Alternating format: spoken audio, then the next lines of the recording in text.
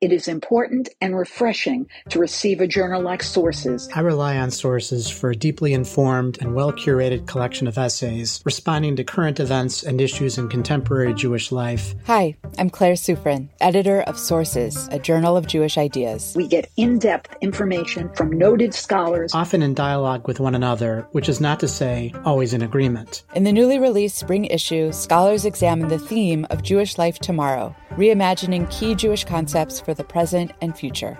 Read, reflect, and subscribe to the award-winning journal at sourcesjournal.org.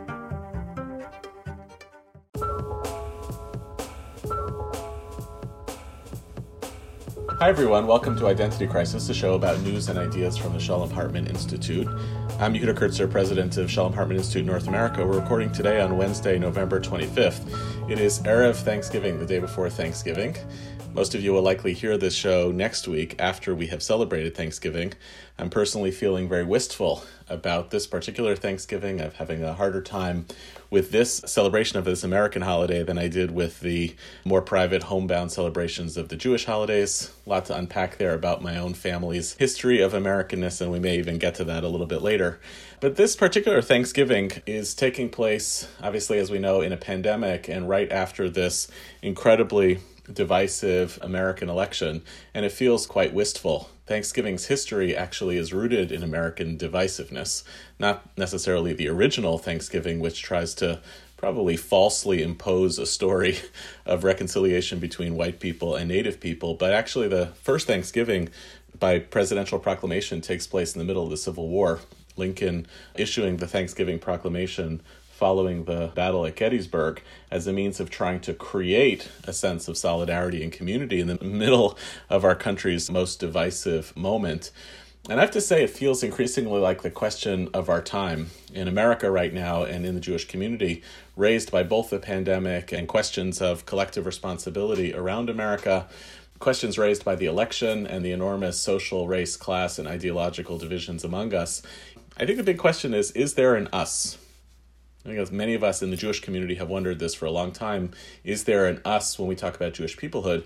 And I think increasingly many of us are wondering, is there an us of Americans, red states or blue states? Are there responsibilities that we bear across difference that make it worth sustaining that sense of us?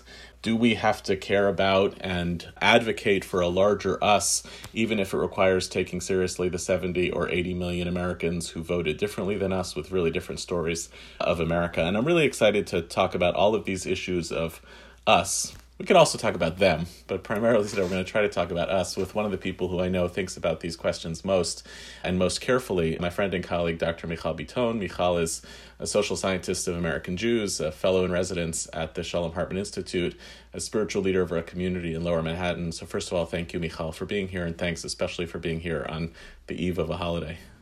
I know, great to be here, Yehuda. Thanks for having me. So part of the news prompt for today was a recent article that you wrote in Jewish Telegraphic Agency. We'll put the article in our show notes on Jewish politics and diversity, in which you noticed that, at least based on exit polls, and we don't know whether that data is good yet, the story of who voted for the president seems to indicate, in the recent election in America, for those of you not following, there was a recent American presidential election. It seems to indicate that the president actually increased his votes among virtually every population except for white people. And that mitigates a story that had been emerging in America about the president as the exemplar of a story of racial brokenness. And you were arguing in your article that the liberal project of diversity ignores, in particular, that people who come from really different racial or ethnic backgrounds sometimes don't behave the way that the liberal project of diversity makes us think that they would. Or put differently, that Jews who come from different ethnic backgrounds may be diverse. That's one of the terms that you use, but they're not necessarily liberal. So walk us through the argument a little bit that you're making. What do you think is at stake in this argument? What are you flagging for us that's important for us to notice after the election, and in particular for the Jewish community? Sure. And this, by the way, these were ideas that I've been thinking a lot about for years, so it's not something particularly new. But as you mentioned, the election did bring into sharp focus and into public conversation some of the myths that many liberals or scholars or progressives have had, particularly a certain understanding of demography as destiny, that as America would become more diverse, we can have this coalition of people of color who would all support the democratic agenda. And there's been a lot of indicators, not just in terms of exit polls, but if you look at specific counties that are like majority Hispanic, whether it's in Florida or in Texas, where that just simply didn't happen. So there's been something really interesting here for me, which is a moment of reckoning and realization and of clarity that some of the narratives that we were telling are actually not so correct. So as I was reading about these questions more broadly in terms of American minority groups, I realized that something similar has been happening, arguably, in the American Jewish community. That part of the values that we have in many of our institutions, and these are beautiful values, are values that revolve around diversity, around inclusion, around trying to be more representative, trying to figure out where haven't we included people who should be at the table. And these are all well-meaning projects and well-meaning impulses. But I identified a couple of fallacies or blind spots that I think sometimes can put certain hurdles or interfere even with the most well-meaning diversity projects. And I try to focus on them. So I can describe them shortly if you want me to. I spoke about the fact that we often flatten difference, either within groups, we assume all the people in a minority group think the same way or are the same way, or between different minority groups. So you can speak of a Hispanic Jew from Argentina and an Asian Jew as if they're part of the same group and think of themselves as part of the same group. The second blind spot or fallacy that I focused on is that sometimes because the impetus for these diversity projects comes from a progressive or liberal ideology, it often leads us to conflate that with assuming that these minority populations will also hold on to these liberal or progressive ideologies or have these values. And then the third thing that I focused on, and this one I think is the most complicated one and also intriguing in terms of interrogating, is that often the translators that we bring in, that we make visible when we are trying to recognize and incorporate members of minority communities, they tend to be people who can speak in the language or share the ideas of the quote-unquote host communities or majority culture communities. So you end up having authentic people from diverse communities, and I can bring myself as an example, who just happen to not be representative in terms of their ideology. So these were some of the things that I've noticed already for some years and that I wanted to point out and begin a conversation around them. Right, so there's kind of a paradox of liberalism, which most manifests in the context of pluralism, which is in service of liberalism and pluralism, we want to make space for all of the members of our community. We want to validate the identities of all of those who we sometimes invisibilize in our communities. But in doing so, you wind up having to become tolerant of viewpoints that you actually consider to be intolerant. But I think it's worse in this case because sometimes the absence of diversity is used as a witness to the community not being consistent with its own liberal values. But if you're talking about making room for people who actually don't share those liberal values, like the project of liberalism kind of unmakes itself. Yeah, and I think you're raising up a lot of questions here. One is actually at the heart of this project, like what would it mean for a real liberal diversity project? And it gets really complicated, and I don't want to resist any of the complications, because can I be pluralistic and include illiberal opinions that then would actually complicate the inclusion of other populations? But what's been happening, I think, not just in our community, but more generally, is that we've actually resisted even asking these questions because we have projects that are a little bit shallow, in which we perform diversity in certain ways that still don't fully shatter or bring into question some of our paradigms that are not uncomfortable enough in the way that a true encounter between diverse populations should actually be.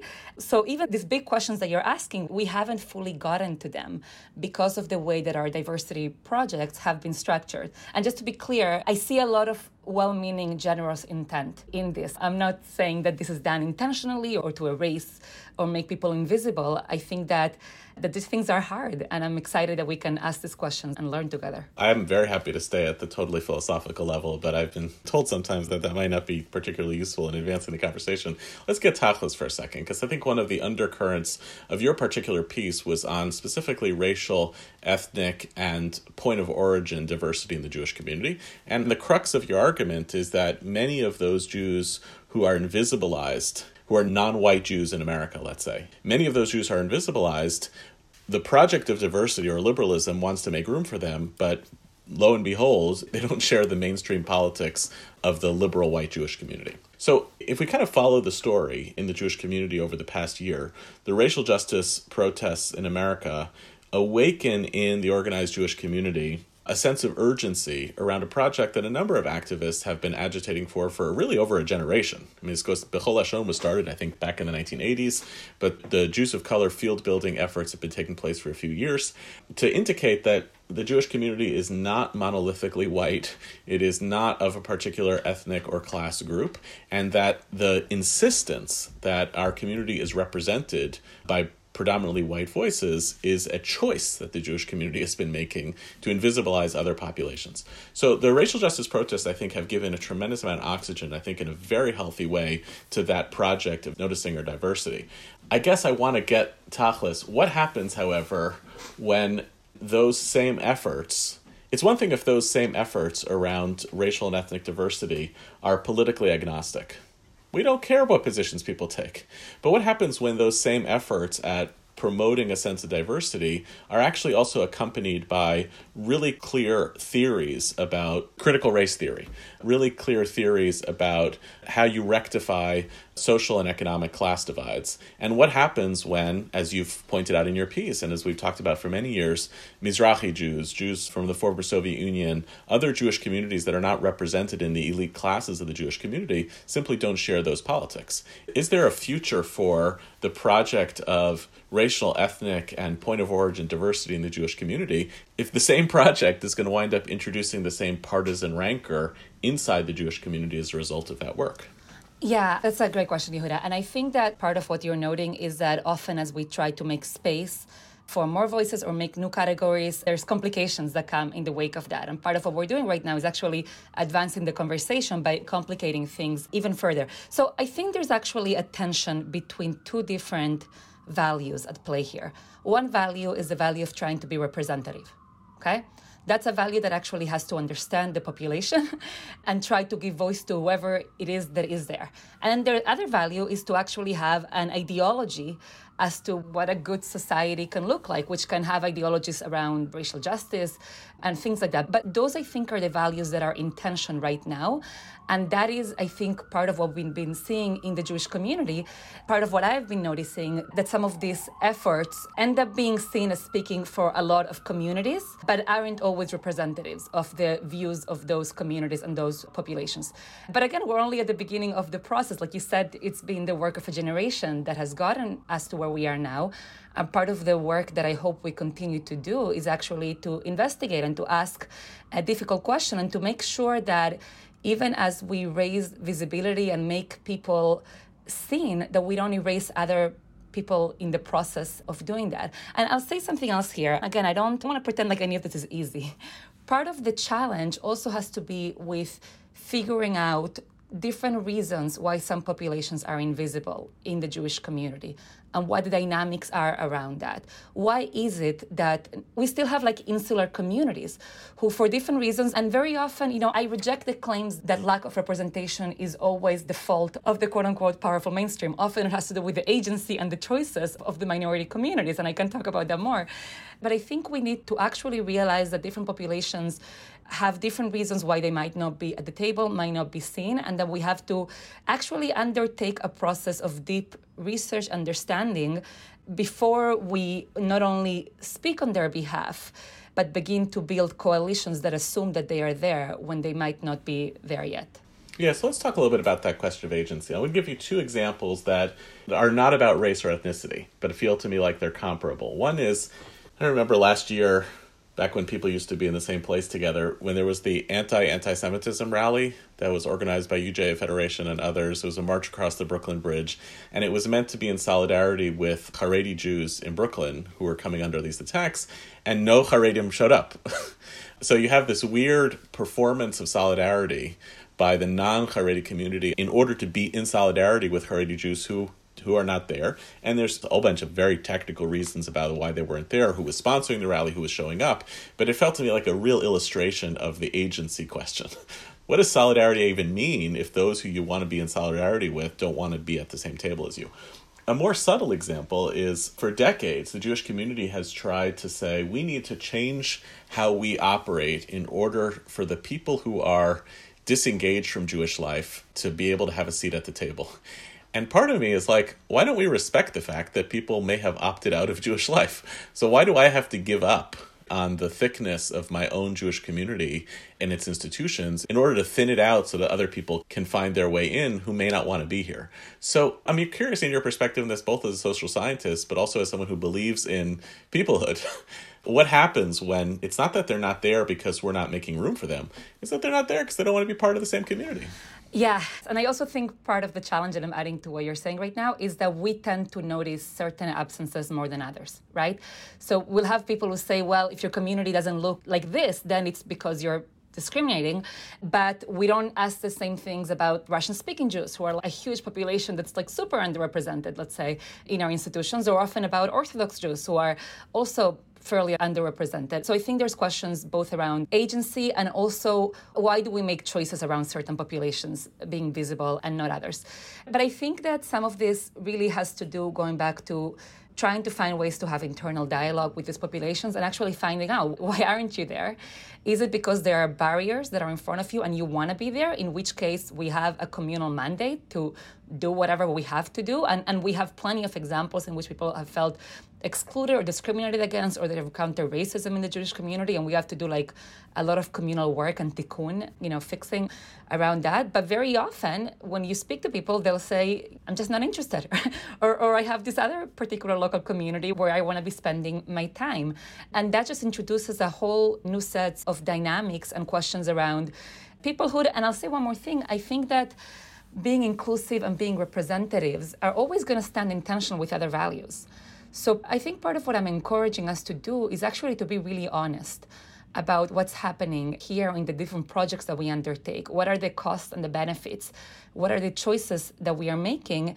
And a little bit not pretend like we can have it all, that we can be fully representative and also fully represent certain ideologies, and not actually have to grapple with the tension and the difficult things that come up when these encounter each other.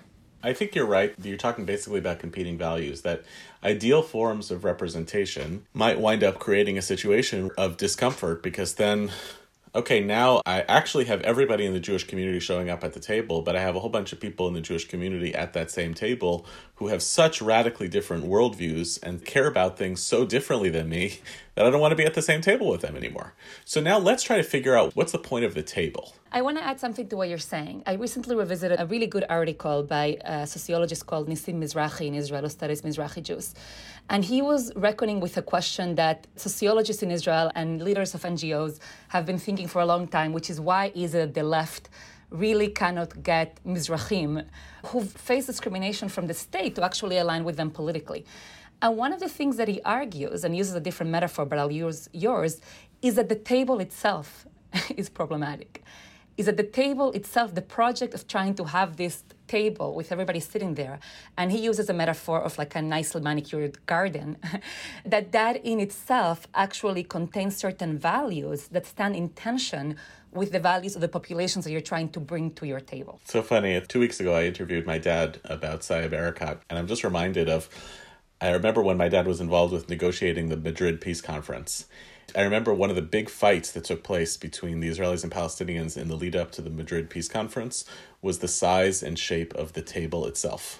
The actual physical table, not table as metaphor, the actual physical table. And it's an embodiment of what you're describing, which is the very construct of the quote-unquote community or the infrastructure in which we want to be able to be really good at representation and diversity. The decision we make around the construct itself oftentimes is indicative of a whole bunch of biases that we already have. And this is, by the way, also what B'nai Lappi said this summer in Identity Crisis. She said, stop using the terminology of inclusion, because when you use the terminology of inclusion, you indicate that you're there, you're holding the space, and now I'm going to make room for someone else. I'm going to include them.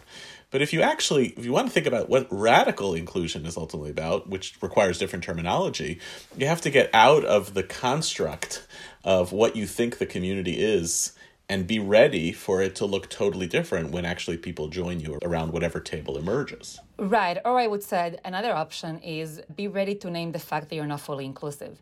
Because I care a lot about, using your metaphor, what my table looks like and what values I really care about. And I think part of what the work we have to do is to be honest of who's not sitting around this table and why, as opposed to kind of pretend like if we include XYZ people, now everybody is here. So I think part of what I'm grappling with is how do we have intellectual honesty around the choices that we've made and who we're including? How do we have the humility to talk about the people that we don't actually know very well and to actually name that lack of knowledge?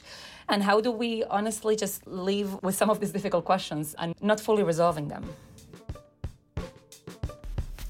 Hi, my name is Alana Stein-Hain, and I'm Scholar in Residence and Director of Faculty at the Shalom Hartman Institute of North America. I want to tell you about a series of talks I'll be giving over the next few months called Talmud from the Balcony. Talmud from the Balcony is an occasional series that exposes big ideas, questions, and issues motivating rabbinic discussions. Our theme for the upcoming sessions will be Beyond the Limits of Law, Repairing the Fabric of Society. As a society, we rely upon unspoken norms of behavior and responsibility, and yet few of these norms are legally enforceable. I'll be delving into the ways the rabbis address this gap between law and character. To register for one or more of the talks, go to our website, shalomhartman.org, and look in our Hartman at Home calendar for Talmud from the Balcony. Thank you, and looking forward. Let's talk about the trade-off, the values trade-off, because that to me feels very, very urgent right now, especially in the American context, the whole question about healing our divides. Right? Americans are hopelessly polarized, the argument goes, and we basically have two options. Do I try to heal the divides between myself and others, or do I try to beat them? Do I try to win? And in some ways, what we've been talking about, inclusion and representation and diversity, are the types of activities that one does in which you say, what unites us is more important than what divides us. And we are a stronger society if we take into consideration all of us as part of this story. Whereas the counter move, the one that has a different calculus about the choices that's being made, says, okay, I understand that it's important for me to take seriously, if I'm an East Coast, I guess, cosmopolitan elite, it's important for me to take seriously the other human beings in America who vote very differently, who live in very different socioeconomic, religious, or otherwise orientations. But ultimately, the job is not on me to actually make space within my consciousness for them. If the extent I want to understand them, it's because I want to win at the polls. So let's map that onto the Jewish community context. So this whole question of representation, being aware of who's in our community, what drives that? What's the Jewish value that's motivating that? Precisely because there's a counter argument that says, don't I want to simply win in the marketplace of ideas and ideals? I don't want to lose what my community institutions and their values are ultimately about by having to compromise politically with all sorts of people who I would rather not see and not have to engage with. I'm going to rephrase your question a little bit as to me what's at stake here in this conversation in terms of our communal politics and also more broadly in terms of the conversation we're having in America. And I'll say that somebody who really, like, the people in my life, half of them are Trump voters, and the other half are, like, Biden supporters. I voted for Biden. I wasn't shy about it. It wasn't a difficult choice for me. But at the same time, so many of the relationships that I'm in, I think, make me look at people a little bit differently than people who maybe only have voters of certain stripe in their life. I guess I would say a couple of reactions, Yehuda, to what you're asking. One is that I personally, as somebody who cares about liberal democracy, I don't think there's another way aside from persuasion. I just don't think that we can, quote unquote, win, especially the way that our country is set up in terms of the electoral system.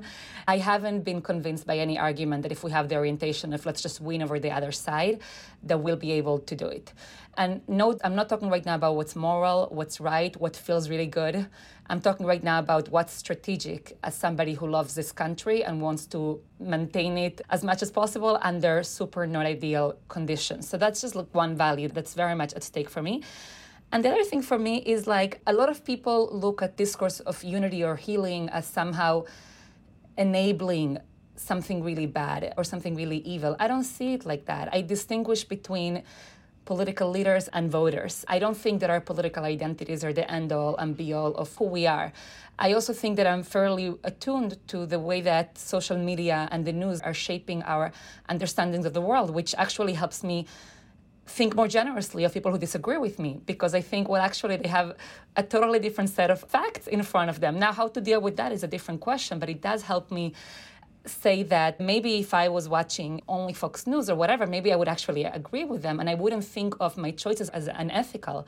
I might even think of the other side as unethical. So I guess for me, it's a combination of both having human relationships with really good people who disagree with me politically, of understanding that the source of data that we're getting right now just ends up crafting different epistemological realities. And also just like my mom always told me when I was young, Michal, "Gal tiye tzodek, tiye chacham." Don't be right, be smart. And right now, I think we have to resist the impulse to only want to be right. And there's something here about like, no one's going anywhere. The millions of people who vote for the opposite political party, they're not going anywhere. They're fellow Americans. We are in the same country and our fates are intertwined in different ways. So as long as this is the reality in front of us, I just don't see another way. I don't see an alternative that lets us continue being America.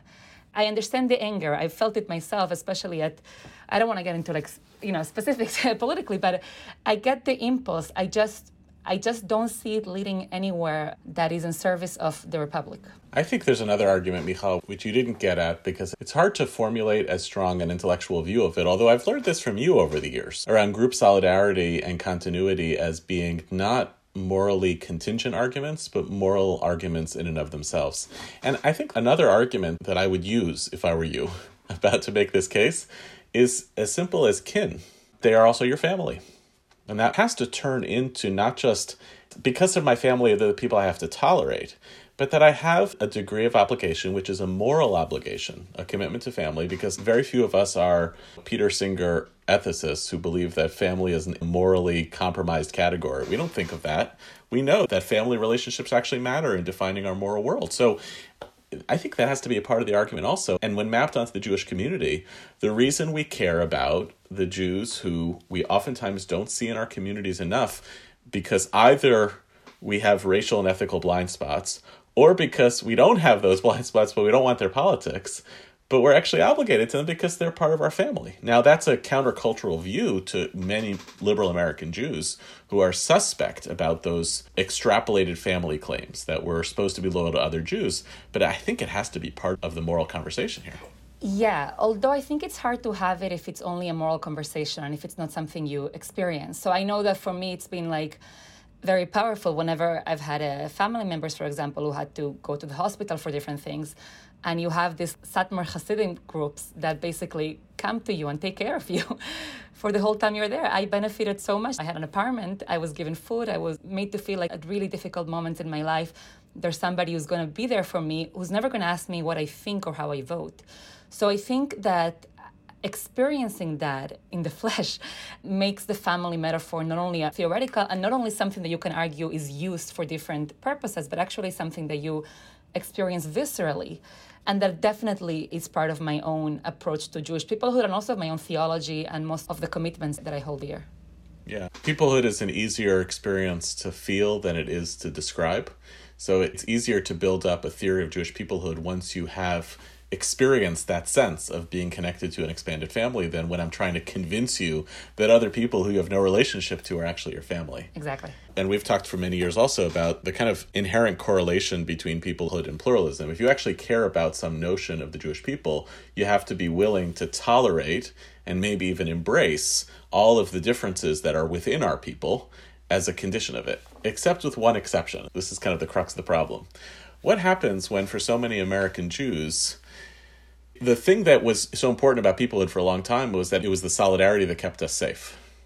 What happens if you're at a place in which American Jews on the right and on the left no longer believe that it's their relationship with other Jews that are going to keep them safe? It's their relationship with other Americans who share their political values. Can peoplehood survive that? If you have your Trump voting relatives who believe that Biden-Harris voters are playing fast and loose with America's security and Israel's security, and therefore jeopardizing the position of Jews.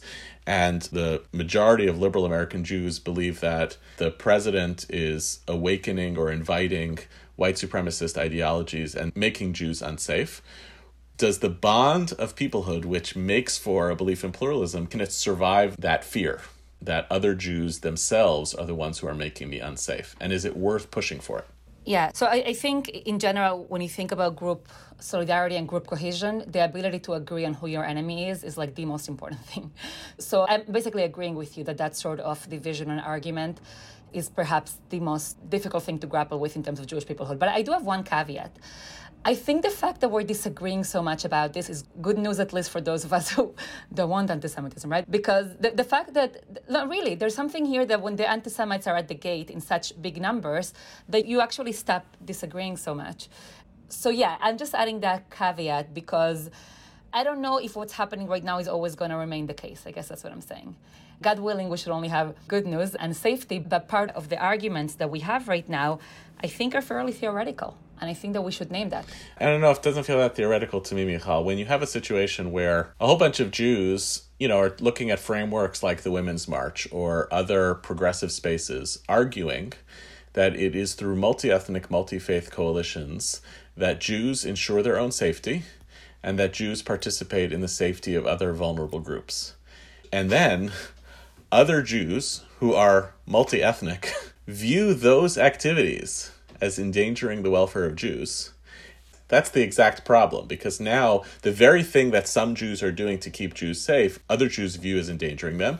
And in reverse, it goes back to what we were talking about before, those Jews in multi-faith, multi-ethnic spaces are going to start saying to themselves, the people I want to see in my diversity are people of color who identify with the same political goals here, but I don't really have room in there for Cuban-American Jews who voted for Trump.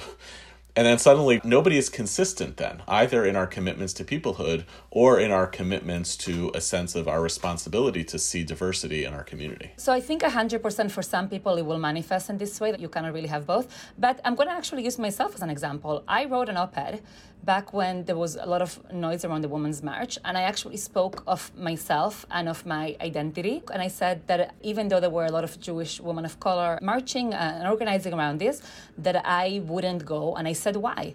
And the thing is that some of those people marching are friends and colleagues of mine, and I communicated with them about it. And this actually goes back to my point. We disagreed over this in exactly the radical ways that you are mentioning. But the quote-unquote threat from the Women's March of going or abstaining from it is still theoretical enough that we can still think of ourselves as friends and even respect each other within the context of the Jewish community, that we can be in relationship with each other. Now, this might not be the case with everything, and as examples get more extreme or more complicated or more difficult, then we might lose this ability. But I'm not sure that we've reached the point of no return. I still think that at least amongst those of us who want to build those bridges, and not everybody does, let's be honest, but those of us who want to build these bridges, that we still have the possibilities of talking to each other, try to understand each other's dreams and nightmares. And honestly, we still have the privilege to understand the choices of marching and not see it in such like life and death sort of terms that are going to negate the possibility of any relationship. See, one of the things that you and I have in common is that I think both of us are kind of skeptical of teams. That ideology is a transactional activity as opposed to being like the flag under which we're comfortable marching. There's very few times when I've shown up really at protests. And by the way, I'm aware of my own limitations on this. I know the problematics of it. I also know that there have been moments in the last couple of years. I showed up to the Brooklyn March on anti-Semitism. I showed up to Black Lives Matter marches over the summer because there was, at a certain point, no justifiable way to either be a human or much less a parent and to pretend that you could just keep sitting them out because you're not going to like something that one person says, this speaker or that sign in any of these contexts. But I do think that both of us are kind of running up against a tide, which is that these kind of ideological polarizations require of people to make team choices. And that feels very hard. And then if you want to win, right, again, those who are hanging around the margins saying, well, I agree with this part, but I don't agree with that part, become liabilities to the movement as opposed to what we would like to think of them as being, assets. Yeah, I mean, yes, the way that I say it is that I'm allergic to orthodoxies, even as somebody who identifies with parts of the Orthodox community. I'm very much with you that I'm allergic to ideological orthodoxies, and I agree with you that it's a funny place to be with this tide of just group ideologies, not just in our community, but across America and across the world, in which the desire for nuance, for compromise, for understanding, and for complexity is increasingly called immoral by people who disagree with you. The only thing that I'll say that to me was one small silver lining out of a very tumultuous and difficult election season is I think there's large numbers of voters who might not be vocal about the culture wars, either within our communities or in the country, that actually want to resist making everything into a political war and want to resist having this sort of like moral purity test. And Yehuda, I keep thinking actually about the fact that if most of us who want to resist this thinking around themes and orthodoxies, that if we, and I'll speak personally, if I remain silent or quiet, then the loud voices are only the team leaders who are saying who's allowed to be there and who isn't. So I think there's a lot of work to do. And the more that people speak up against the tide, the more that we might realize it's not actually a tide. It's just a more visible or loud tide on Twitter as opposed to social life or communal life. A couple of last short questions. First is, any practical suggestion items to someone who reads your piece in JTA and says, my field of vision around who I see in my community or who's included is more narrow than I would like it to be. You've helped people to broaden their field of vision. You've complicated the quote-unquote diversity story. One thing, person runs a Jewish organization, runs a synagogue.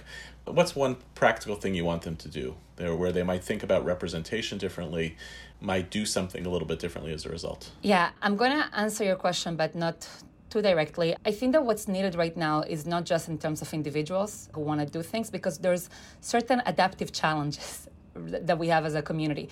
There's very little scholarship about some of the populations that I was speaking about, like Sephardic, Middle Eastern Jews, and there aren't that many individuals who have feet in both worlds, who can both speak about their more insular communities and also, quote unquote, be able to speak to the mainstream Jewish institutions.